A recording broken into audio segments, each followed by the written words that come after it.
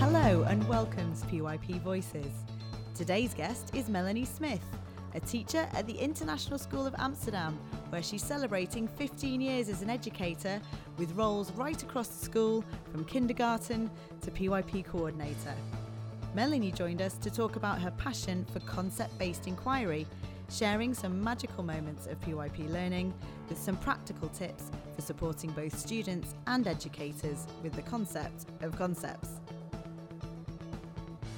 Now, this really excites me, Melanie, to meet a concept enthusiast, because I think not just within the PYP, but if you look at where research is heading and the future of learning in general, it really is coming down to the power of concept-based learning. But it's fair to say, isn't it, that for some students and teachers, that the concept of concepts is a struggle. It can be quite tricky, right? It's tough. I mean, the PYP is a concept-based curriculum, and we have to keep remembering that that is the heart of everything we do in the PYP, and it's making sure that teachers and students really understand what that's all about. When I was working as PYP coordinator, I obviously had the opportunity to work with about 70 teachers right across the lower school, working with planning meetings and putting together units of inquiry and really looking at what each grade was doing. And when I returned into the classroom, I have put far more emphasis on concentrating on concepts with the children. And I've found in the last few years that has made a massive difference to the way that I teach and to the way the kids learn. If you constantly use that terminology and you really get to help them understand what concepts are, then it becomes part of everyday language.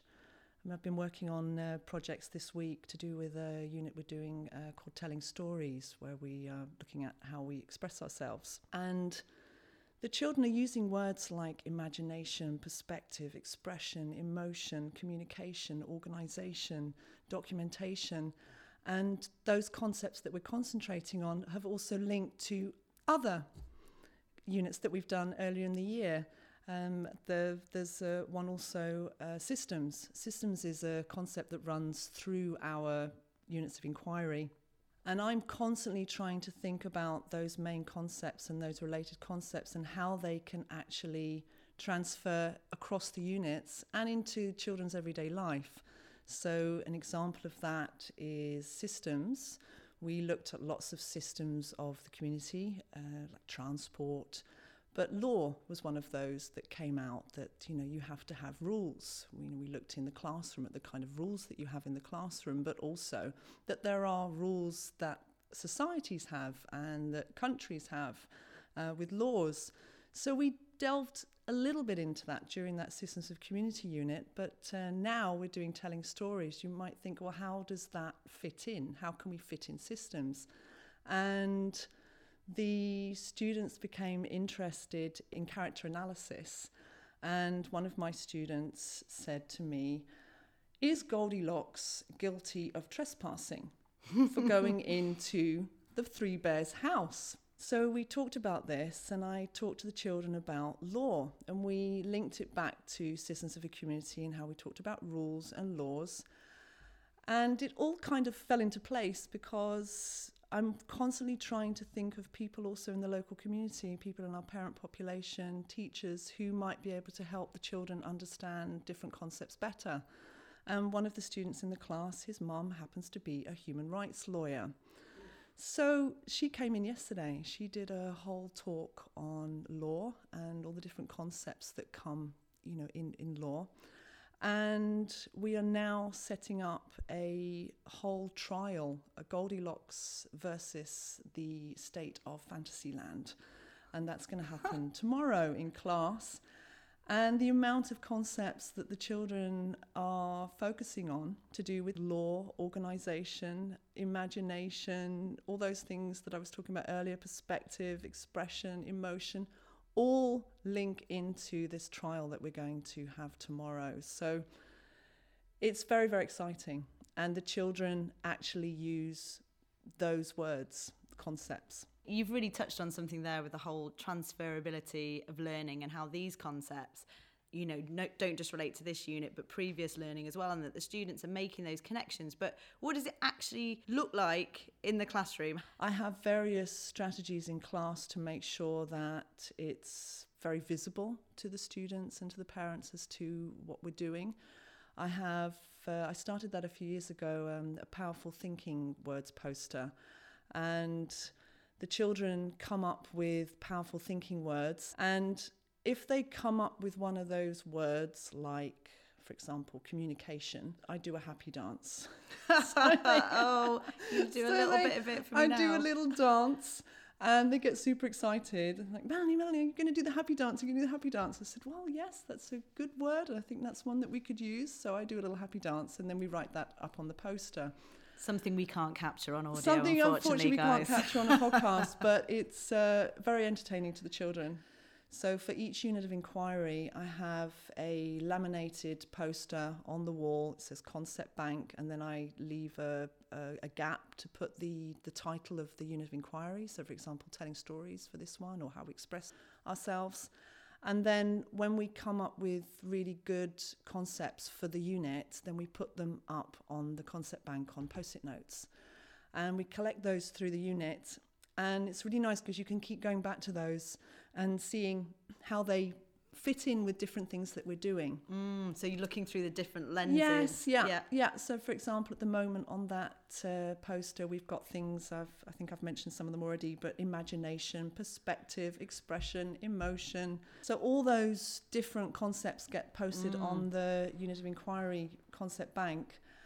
I used to have just one laminated Concept Bank poster for the whole year, and then we just keep adding all those different concepts. But it became quite difficult at the end of the unit when you were trying to come up with an understanding, because I like the children to come up with their own central idea. I keep the central idea hidden at the beginning of the unit, and it's their role to try and decipher what could the central idea be. Because, of course, there could be many understandings, right, that come from that central idea. They then, at the end of the unit, use the concepts from the Concept Bank to create their own central idea. Now, what I found is if you put all the concepts for the whole year on one poster, it's really difficult, especially for young children, overwhelming, to find out which concept should I be using. So what I've tried out this year is I have 2 concept banks. I actually have 3 posters. I have the Powerful Thinking Words poster. I have a concept bank for the unit that we're presently working on. And then when the unit's finished, we look at the poster, and then we take off all the words that we think will not apply for the new unit. So we had a Fit for Life unit. Then we think telling stories, which concepts still relate to this new unit that we're working on. So that's explicit transferability. It's really explicit. So, for example, a concept like systems, you will notice probably stays on the poster every single time. Whereas when we were working on systems of community and they built their own model city, architecture was a concept that we were looking at. And architecture, they realised, was not really a strong concept when you're looking at how we express ourselves and telling stories. It could be, and maybe some of those concepts could be put back onto the poster so you can move them around. But that thinking comes from the students, and you're generating that dialogue. Totally, and I found doing that this year has been really, really successful, and it's very, very visible, and all the students know how our system works now.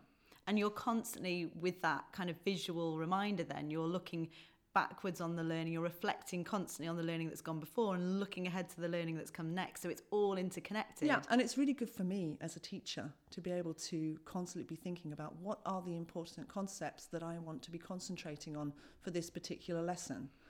And sometimes you might do a student inquiry and concepts might come up that you hadn't thought about covering. So you can also add things that you hadn't expected. How do you describe a concept for the students then? If I went into your classroom, your students are 7, 8, and I asked them, and I talked about, what's a concept? What's their understanding of a concept? What do you think they'd say? It's an idea. It's an important idea, and it can be given lots of different examples. So I use systems as a really good one, that you can think of lots of different examples of what a system could be. I think what I've also learned is I have the key concepts for that particular unit on keys. So each key, for example, causation, there's a key for it. It gives you mean a key that you'd use in a door, a it, literal key? It looks like it's a laminated key, yeah. And on that key, on one side is the key concept, so causation. On the back, it gives an example of what that might be. So why is it like it? Or function key on the back says, well, how does it work? Mm-hmm. So I have a little ring. I put the particular keys on the bulletin board for that particular unit that the kids can actually look at. And I talk to them about that if we're looking at, for example, in system, mm-hmm. which key could we use to delve deeper into understanding that particular concept. And every year I work with grade 5 students as a mentor on the grade 5 exhibition, and I found last year talking to them about concepts was really interesting, because they were very, very quick to say, yes, we have our concepts for the grade 5 exhibition. Tick the box. We've done our PYP concepts, we have causation and function and reflection. And I said, but what are your related concepts? You need to think of it as those are the concepts which will drive your inquiry. And that really helped them, because then they came up with a concept that they were interested in. They picked the key, say function, and then they came up with a list of questions based around the Mars mission of what they wanted to look at into how does it work. So how would you get to Mars? And they came up with all these lists of questions, and that really helped them to really think about what really were they trying to find out. What's the difference between thinking about them in advance and letting them unfold as the inquiry goes on? Because from your idea of the concept bank, clearly you don't just get to decide what those related concepts will be. That's actually coming from your students as well. Yeah, true. It's a mixture, and I think the more experience you have, the more you get good at trying different things out and being a bit of a risk taker and trying something that you maybe haven't tried before. Through inquiry teaching, you have to have an idea of where the students are going to go. So you do have to know some of the concepts that you are planning for the kids to have an understanding of. But you also have to have enough freedom to let the kids go where they need to go, and be a teacher that allows for that, and flexible schedule that allows you for those unexpected moments, and allowing enough time for the children to really inquire into what they want to inquire into, but that it's not a free-for-all. I'm constantly bringing them back to the key concepts and the concepts that are at the heart of the lines of inquiry, that they can't just all the time go off and do whatever they want to do, that I have a plan for what I really want them to learn. And that the learning is connected. And it's all connected, and that's really, really important. And the perfect example is this Goldilocks on trial that's going to happen tomorrow. I can't wait. It's going to be so exciting. Totally comes from students, and I have a real passion for inquiry, and I want every unit to look different. And if you're really going with the students and you're really going with what they're interested in, then every unit of inquiry should look different. And an example of that is last year when I did this same unit on how we express ourselves. The kids were very interested in expression, but they wanted to find out whether they could create their own movie, and they wanted to find out if they could create a play. This year, one student came up and said, Melanie, I think I'd like to express the story of the Three Little Pigs through baking. So he became the facilitator for the project and planned for the whole class to bake the story of the Three Little Pigs. We did that yesterday. As a teacher, I'm constantly looking for the children making those little comments or asking questions, and really looking at what they're interested in and trying to fit it into the curriculum.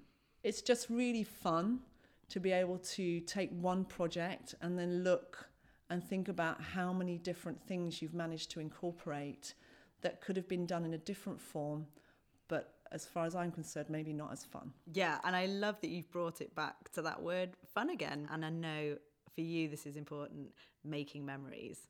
I really want the children to go into their futures thinking back on things that they have learned in grade 2. That for me is at the heart of everything. I want to create memories, and I want them to learn things in my class that they will be able to take on into projects in after school clubs, at home, in their next grade, on holiday, things that will actually, really transfer. So all those things they learn, it's all about transferable learning and transferable understanding. That for me is at the heart of it. Looking back on the things that we've been talking about, what are your top 3 tips or strategies that perhaps teachers could try to do with concept-based inquiry that would really change or focus their practice a little bit more? I think when you are having a team meeting to actually work out what your plan is going to be for your unit of inquiry, for example, is to look at your lines of inquiry and looking at what are the important concepts within those lines of inquiry.